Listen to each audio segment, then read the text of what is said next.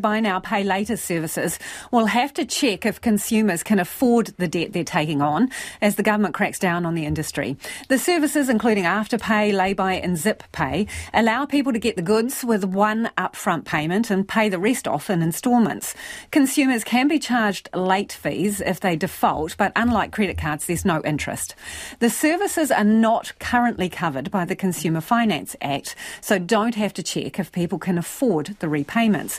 But that's set to change, and Commerce and Consumer Affairs Minister David Clark explains. Credit check at the $1 mark, and it's at the $600 mark. It's a suitability and affordability test. Right, at the $1 mark there'll be checks, and you are suggesting when the loan gets as high as $600, you're going to require more stringent assessment of whether the person can afford it. Okay. That's absolutely right. So what's going to be the benchmark then for what is acceptable? Because we know from budgeting services that people often have half a dozen buy now, pay later services on the go at the same time.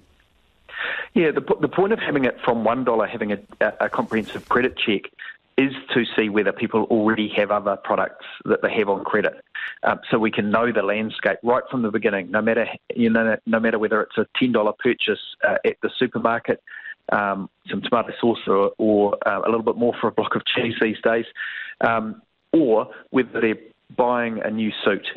Whatever it is that people are putting on these products needs to first have a credit check that's comprehensive. Then we're saying at a higher threshold, and we're also seeking feedback on whether 600 is the right amount.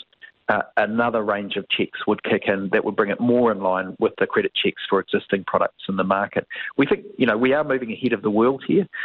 We will be one of the first countries, if not the first country, to regulate these products, which were designed to avoid this kind of regime.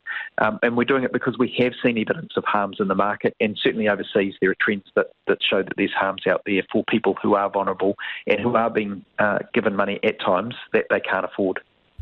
Do you think it's okay to extend buy now, pay later services for the purchase of alcohol, for example, for the purchase of overseas holidays? Are you comfortable with that, Minister? This is a vexed question because it's exactly the same one that applies to credit cards. We have people now who use their credit cards for purchasing alcohol or for purchasing overseas travel, and we don't generally make judgments about people's purchases, but what it is appropriate to do is to really assess whether they can actually afford to repay the money that's being lent to them. In many cases with buy now, pay later products, the charges for missing a payment, the sector will argue, is actually more lenient than lots of the other credit products in the market, and so it's a cheaper form of lending for people, but we want to be sure that that's the case. Even if someone can only just not afford something, it's still true that they can't afford it. And so we think it's appropriate that there are checks and balances in place and that vulnerable people are not being lent money that they can't afford to repay. Do you think you're going far enough here? Because some of the issues that budget services have raised with us is the unsolicited raising of the line of credit that people are able to get. And another thing is push notifications encouraging people to spend, offering them special deals and incentivising further loans. So are you going far enough with what you're doing?